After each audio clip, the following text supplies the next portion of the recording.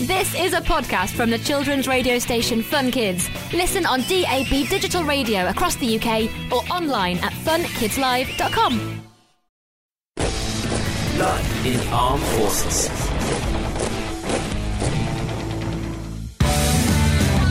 Hi there, I'm by the Thames today next to Tower Bridge and HMS Belfast.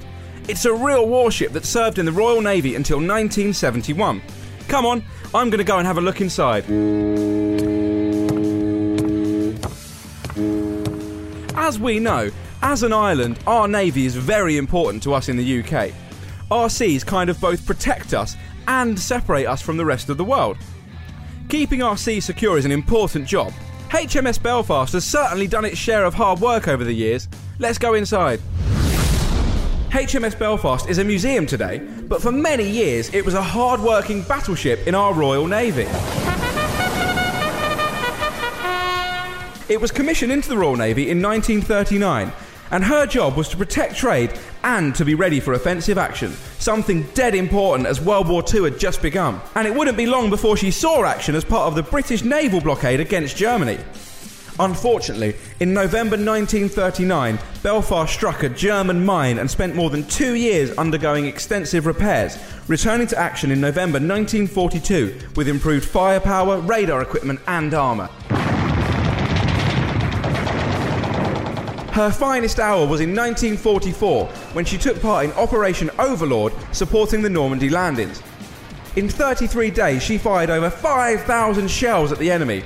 The bombing was so intense that some of the toilets inside the ship actually cracked.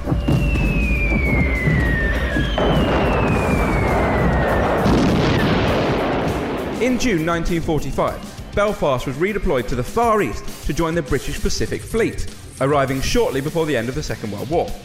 She saw further combat action during the Korean War in the early 1950s, before finally retiring in 1971.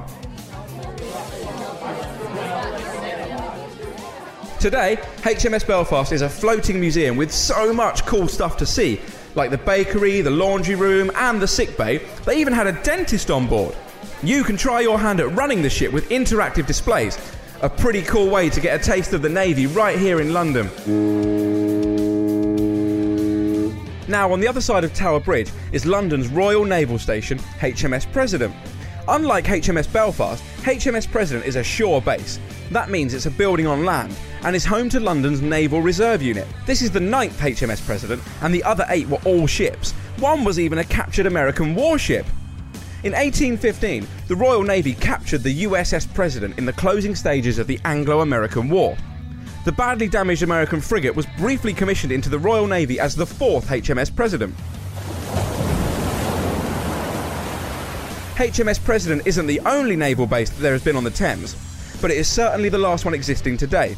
Downstream, that's towards the English Channel, there have been various naval bases, including Deptford Dockyard, which built and maintained warships for 350 years, although in its final years before closing in 1961, it made and stored food, drink, clothing and furniture for the Navy.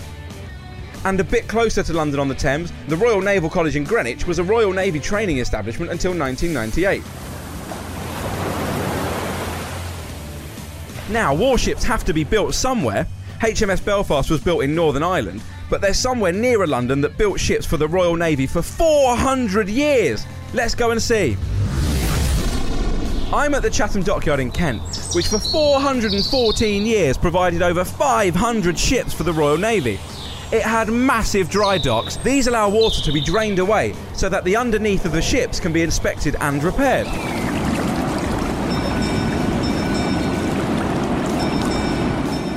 But ships weren't just for winning victory in battles, although that is an important part of our naval history. There were epic voyages of discovery and the ceaseless anti-slavery patrols of the 19th century, all made possible by the dockyards at Chatham.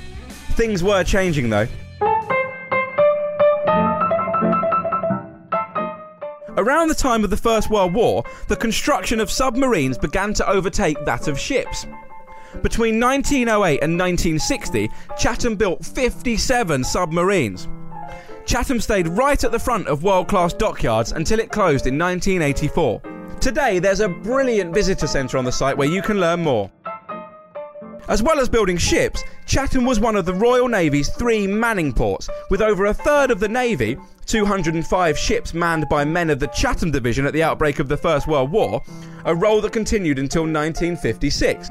Thereafter, Chatham became home to the Reserve Fleet, although a number of operational ships were also based at the dockyard, including the Antarctic patrol vessel HMS Endurance. Every now and again you can see the most modern warships in London, either moored next to HMS Belfast, HMS President, or in Greenwich. And sometimes you can even have a clamper about them as well. Recent visitors to London have included HMS Westminster and the current flagship of the Royal Navy, HMS Bullock. The Royal Navy is often called the senior service, and it's easy to see why. There's so much history. And if you live in London, there's a huge amount to see and learn. Why not set sail to the historic dockyard at Chatham or the National Maritime Museum in Greenwich to find out more about the Royal Navy? Find out more about life in the armed forces at funkidslive.com/armed forces. Catch you next time. Life in Armed Forces.